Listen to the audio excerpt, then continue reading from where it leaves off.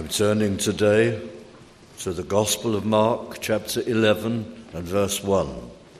Mark 11, verse 1.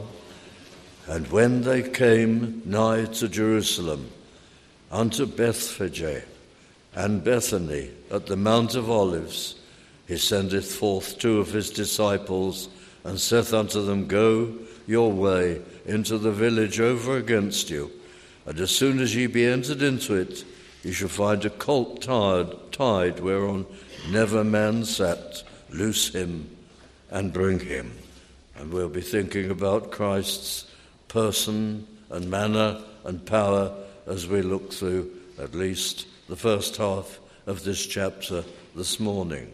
They're on the way to Jerusalem. It will be the last week of the Saviour's life, culminating in Calvary and the resurrection.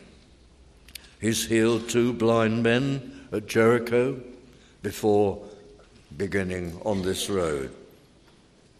Lazarus has been raised from the dead. There are many pilgrims on the road heading to Jerusalem for the feast of Passover. There's also great excitement among the people because there are many witnesses of the raising of Lazarus. And that's being spoken about everywhere. The people are full of, no doubt, questionings. Is he going to Jerusalem? Will he not be taken and arrested? They know the hostility of the chief priests and the scribes and the Pharisees. But here he is. And he's going, first of all, to experience the triumphal entry into Jerusalem. And we read here of how he sends two of the disciples to find that colt on which he will sit as he enters Jerusalem. And we note, just as we begin, the person of Christ. He is divine, of course. He's God as well as man. He knows all things. He knows in detail what he is going to do. He knows the divine plan, how he will allow himself in apparent weakness to be arrested and ill-treated and humiliated and tried, how he will go to Calvary. He will allow it all. He could have stopped it at any point, but he goes willingly to suffer, to die, to make an atonement for all who would be saved in the history of the world, to bear in his own body on the tree the punishment, the eternal punishment due to them, and he would, in a matter of 6 hours, somehow, impossibly, suffer and bear away that concentrated eternal punishment, a pain, a experience of separation from the Father, agonies of soul that no human speech can adequately describe, or the wounds and the nails through hands and feet, and the crown of thorns upon his brow, and all the insults and the torturing and the hanging in the sun. That was nothing. The wounds from the lashing he'd received, that was nothing by comparison with the inner pain of the eternal Son of God bearing away the sin of the world. No passion film could possibly depict the tiniest fraction of what the Lord suffered and experienced and tasted for us, for those who believe throughout time. Well, dear friends, he knows what's going to happen. And we read just in passing how he instructs the disciples. And if any man say unto you about the loosing of the colt, why do ye this? Say that the Lord hath need of him. That's very interesting. Not even your Lord. Assuming that the owners of the animal, according to Matthew's Gospel, there were actually two. Mark focuses only on the important one, the one whom Christ the Lord was to ride on. There was the mare and there was the colt. When challenged, what are you doing? Say, the Lord has need of him, the Lord of heaven and earth. Certainly the Lord of Israel, the Son of David. The King has need of him. And they were evidently believers in Christ. And they released the animal. And Christ knew even the congregation, the conversation rather, down to the word that would take place. Say ye that the Lord hath need of him, and straightway he will send him hither. And so it came to pass. He knew what lay ahead. He knew exactly what would happen. They found the colt tied by the door outside in a place where two ways met, and they loose him, and so on. And then down in verse 7, they brought the colt to Jesus, cast their garments, this is the disciples, their outer garments on him, and he sat upon him. And many, in addition to the disciples of the crowd, the other disciples that followed Christ, and pilgrims on the way to Jerusalem, they joined in, and many spread their garments along the road. Why? For the moment, they so believed. This is the Son of David, at their cost. Perhaps you wouldn't mind today to lose a coat, but in those days, you owned a coat for years. You were poor people. It was precious and valuable to you. And here they are, casting their outer garments in the road, so that the colt ridden, the donkey ridden by Christ, would not touch the road. He was so important. They cut down branches also of the trees and strawed them in the way. There was going to be a great acclamation of him. He was the Son of David. Of course, sadly, they didn't fully understand. They thought when Messiah came, the great descendant of David, even more the great descendant of Adam, the great descendant of Abraham and the patriarchs, when the long, long expected and the long prophesied Messiah came, the only figure in human history ever to be so prophesied, the Messiah, Christ the Lord. They thought when he came, he would be merely a political human deliverer who would make Israel great and dominant. They didn't realize yet, not even the inner disciples, that he would be a savior from sin, one who would reconcile with God the Father. All that understanding would come after he'd been to Calvary. Everything would become clear to them, but they don't see that yet. But the great crowd acclaim him. And verse 9, Hosanna, blessed is he that cometh in the name of the Lord. They proclaim in the words of the prophet Zechariah, chapter 9 and verse 9, and other passages also. Blessed be the kingdom of our father David that cometh in the name of the Lord. Hosanna in the highest. Why did Christ allow all that? Why did he allow himself to ride on a colt into Jerusalem in triumph with everyone acclaiming him? And the children went on doing it. They took this cry, Hosanna to the Son of David, into the temple and infuriated the chief priests and the scribes and the Pharisees. They wouldn't be quiet. But why did he permit it? Well, clearly because it was prophesied that he would do just this, and it was, by the prophet Zechariah. But also because it identified him. Here he was, publicly identified and announced and introduced as the expected Messiah, the Son of God. That's what they were proclaiming. And so he had that kind of coronation, if you like, as he went in to Jerusalem on what we now call Palm Sunday. There was the Sabbath to take place. That would be quiet. and then the entry into Jerusalem on the following day, on the Sunday. Their Sabbath was Saturday.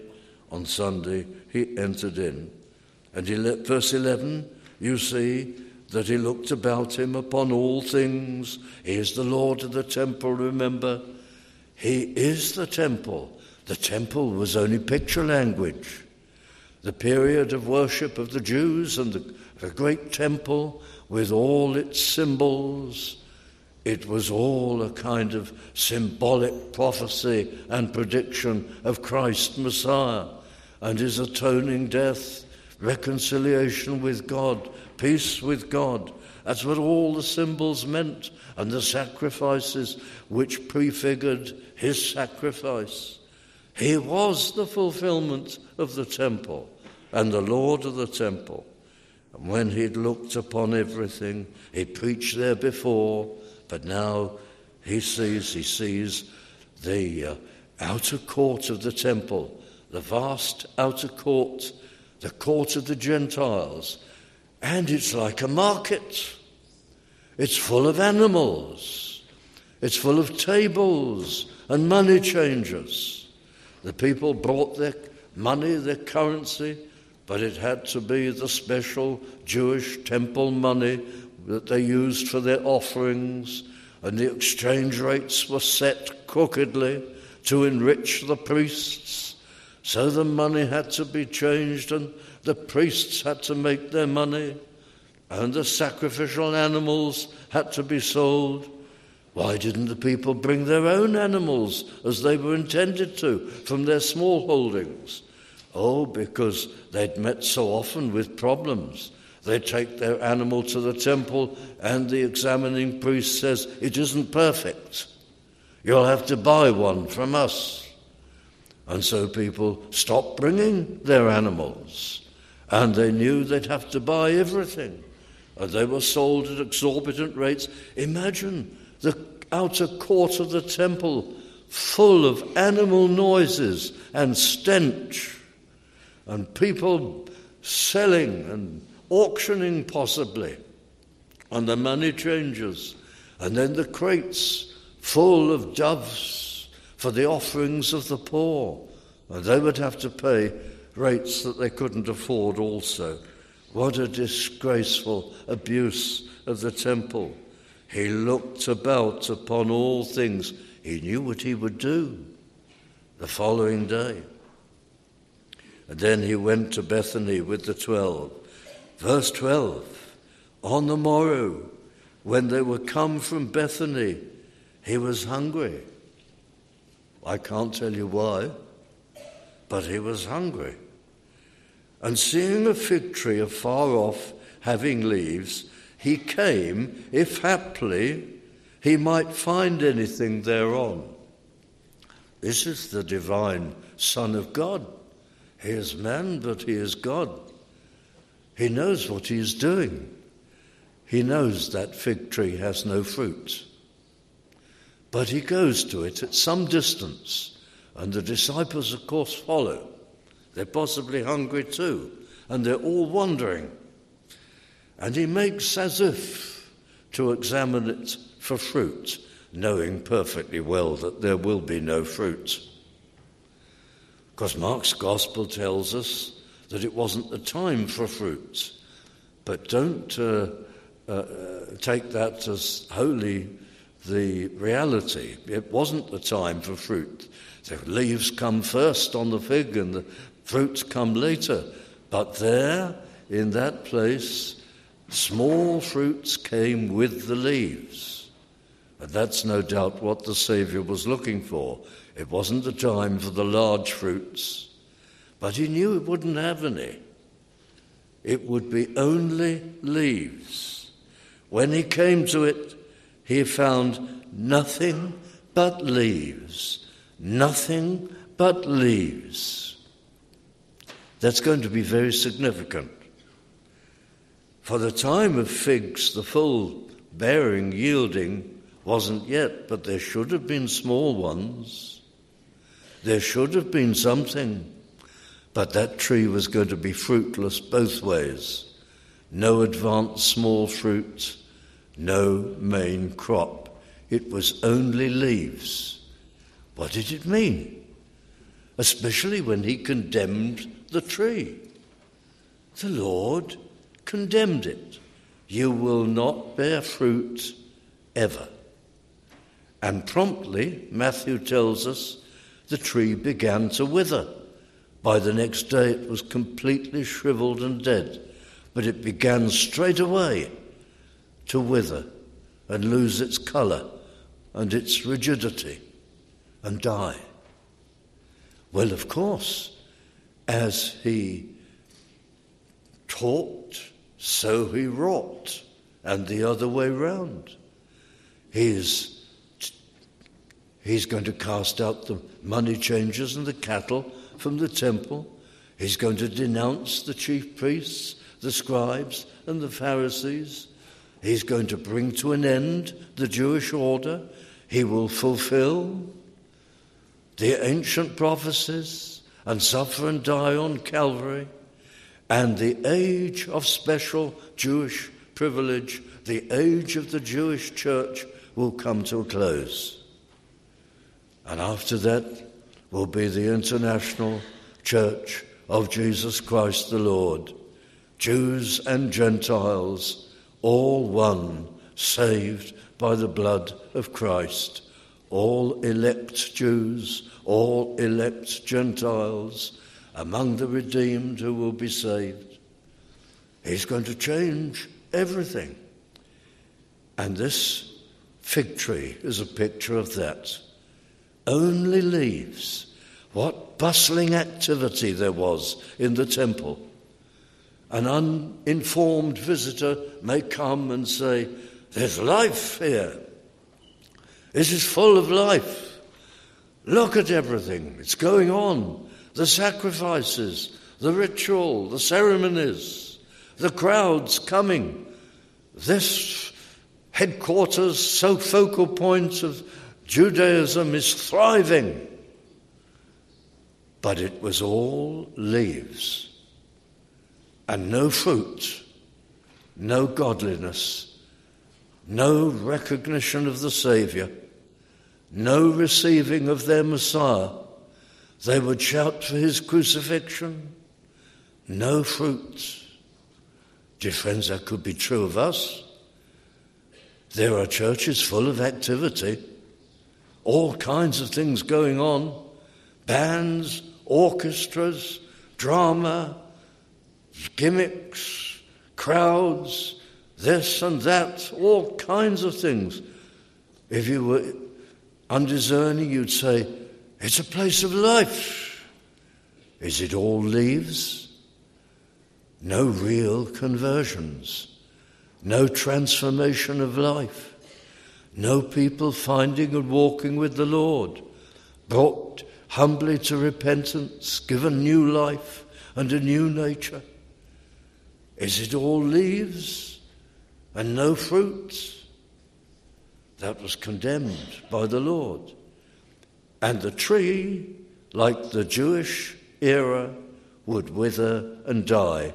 AD 70, Titus, the Roman general, would lead his troops and destroy Jerusalem and the temple, and there would be no more Jewish temple, and the end of the Jewish church would be completed.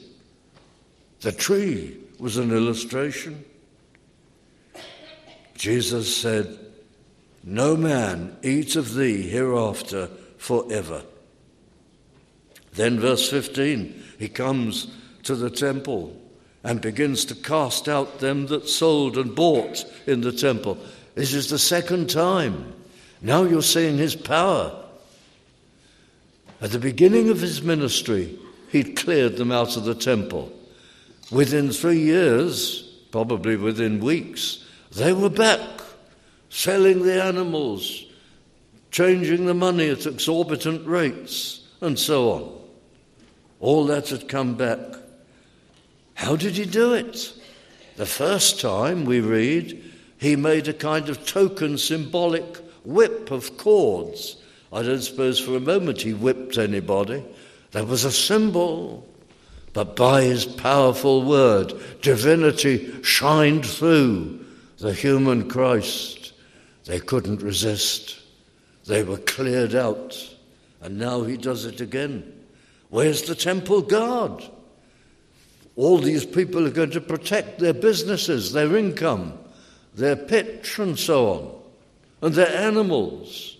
One man, Christ, can cast them all out, and nothing could be done, and they couldn't resist him. That's his divinity shining through, the power of the Lord. And he says to them, verse 17, "Is it not written, my house shall be called of all nations the house of prayer?" Or the alternative translation in your margin, "My house shall be a house of prayer for all nations." And that's the correct quotation from the Old Testament. A house of prayer, but ye have made it a den of thieves. What's happening today, friends? If you go into the church to worship, will it be worship? Will it be a house of prayer? A house of prayer. What is prayer? Prayer is words, whether they're thought or sung or said. Prayer is words directed to God, ideas that can be expressed in words. What is the house of God? The temple, now the churches of Christ, houses of prayer, first and foremost. Oh, you would think they were houses of music.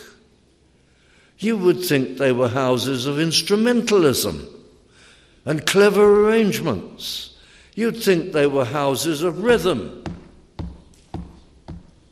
the hypnotic effect of rhythm, the rhythm drug to lift you, move you, manipulate your feelings. Heavy rhythms, strident rhythms, pulsating constantly. You'd think that was the house of God. No, words. Prayer. Worship is words. The cry of the reformers. Worship is words. Out with this Roman theatre, they said in their day. Out with the costumes and the incense and the candles and the stained glass. That unfortunately came back quite a lot. Out with the theatricals and the drama and the performance and the attempts to manipulate feelings and create feelings artificially. In with words, God's words, sacred words, God-honouring words, felt from the heart, wings to heaven, and the whole soul joins in. What is the feeling system? It's a system of response. Response to thoughts.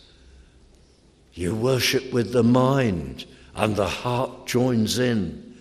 That's feeling, spiritual feeling, worship feeling. Not drumming up sensual feelings with sound and spectacle. They polluted the house of God. There are so-called Christians polluting the house of God everywhere in the world today, borrowing from this godless world and employing that to entertain people. No, dear friends, the teaching of this, Christ cast it all out, and the will of Christ is to cast it all out today. And we'll try to do that, friends. I would not have, if I had my way, and I hope you would all agree with me, not one song, not one worship song from the stable of people who are polluting the house of God. People who are just making money, like the priests and the money changers, and the people who dress up like pop stars and prance across the platform and play the world's instruments and entertain. And they write their songs. And some sounder people mistakenly say, well, we'll pick the best of them. I wouldn't take anything from the stable of the polluted and the corrupt. The Lord cast them all out of the temple. And we want our church to be a house of prayer. We can sing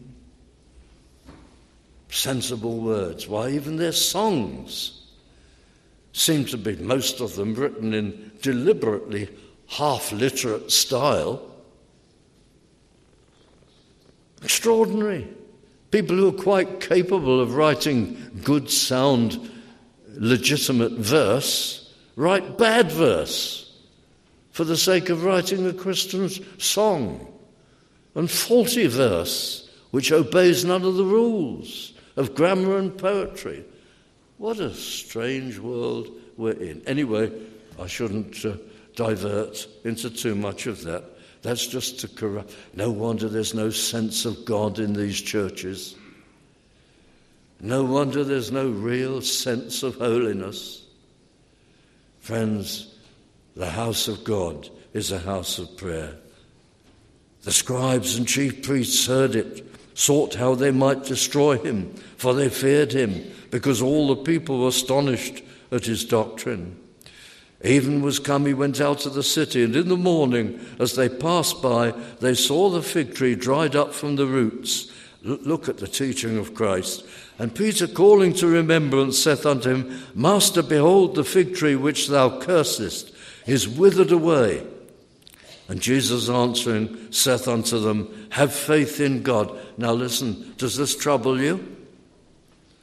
For verily I say unto you, used to trouble me, that whosoever shall say unto this mountain, the Mount of Olives, the whole area, be thou removed and be thou cast into the sea, and shalt not doubt in his heart, but shall believe those things which he saith shall come to pass, he shall have whatsoever he saith. What do you make of that? The promise of Christ. If you stand in front of a mountain and say, be removed, be cast into the sea, if you can believe that it will be done, it will be done. Well, quite obviously, so obviously, you are not to take those words literally. If Christ had said, if you say to this tree, be removed and cast into the sea, perhaps somebody might think, I think that should be taken literally. You can somehow imagine that would be achievable. That might accomplish something. So to make sure that none of us can be so foolish as to think this is to be interpreted absolutely literally, Christ chooses a mountain. Because surely nobody would think that this should be taken literally. It's an illustration. It's a symbol. It's an example. He's instructing the future apostles, those who will be, under God's power, founders of the New Testament church, the greatest missionaries and church planters, those who are bringing about the visible birth of the Church of Christ. He's instructing them. You must have great faith. You must believe. So he chooses a mountain. This mountain, if it's an obstacle to you, if it's in the way of the progress of the work and of the church, it can be made to disappear, cast into the sea, never to be seen again, rendered invisible to you, if you believe. So what does it symbolize?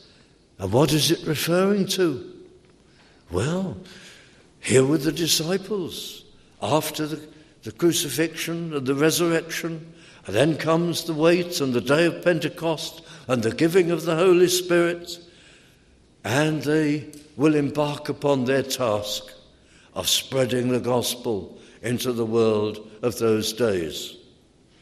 First of all, they've got intense Jewish nationalism against them. The Jewish leaders are after their blood. They will surely take them, arrest them, end their whole mission. What an obstacle! The hypocrisy of the chief priests and the scribes and the Pharisees. What a mountain! How can they prosper? How can they carry out the Great Commission? How can they do it? We must believe the words of our Saviour and our Lord who has commissioned us, that as we proclaim to all the world, so he will be with us, and the obstacles will be removed, and the word will go forth, and we may well endure suffering and even martyrdom, but the word will go forth. The mountain will be removed into the sea. It will never stand in our way. And so they proved.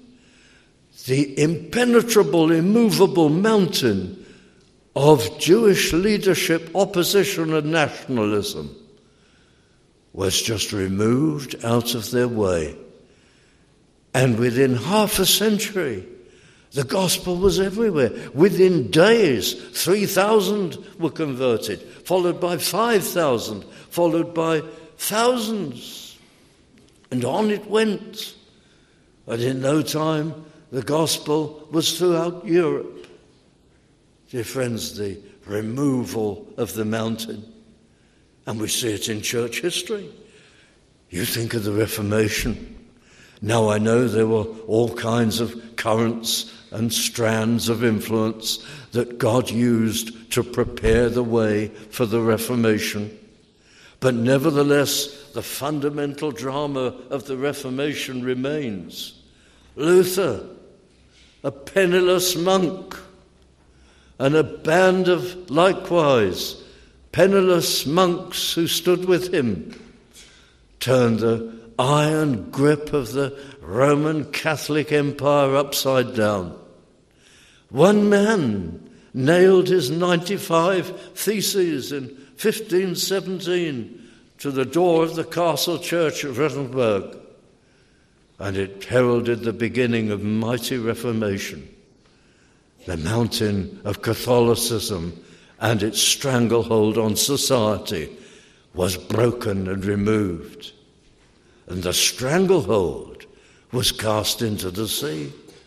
And so it is the annals of missionary endeavour.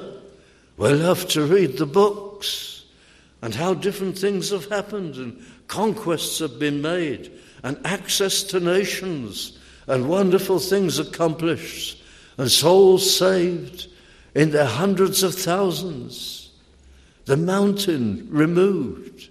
So many mountains. We've had mountains removed here in our much smaller way. When my wife and I came to this place in 1970, and Brother Chris Laws came with us, there were just a small band of people, and everybody said to us, do not accept a call there. It cannot be revived. It has never happened in downtown central London. But there were godly people who were here, and sometimes in a service there'd be 40, 45 people, and the average age was in the 80s, and mostly ladies. And I often say, first Lord's Supper meeting I took here, all the men were on the platform.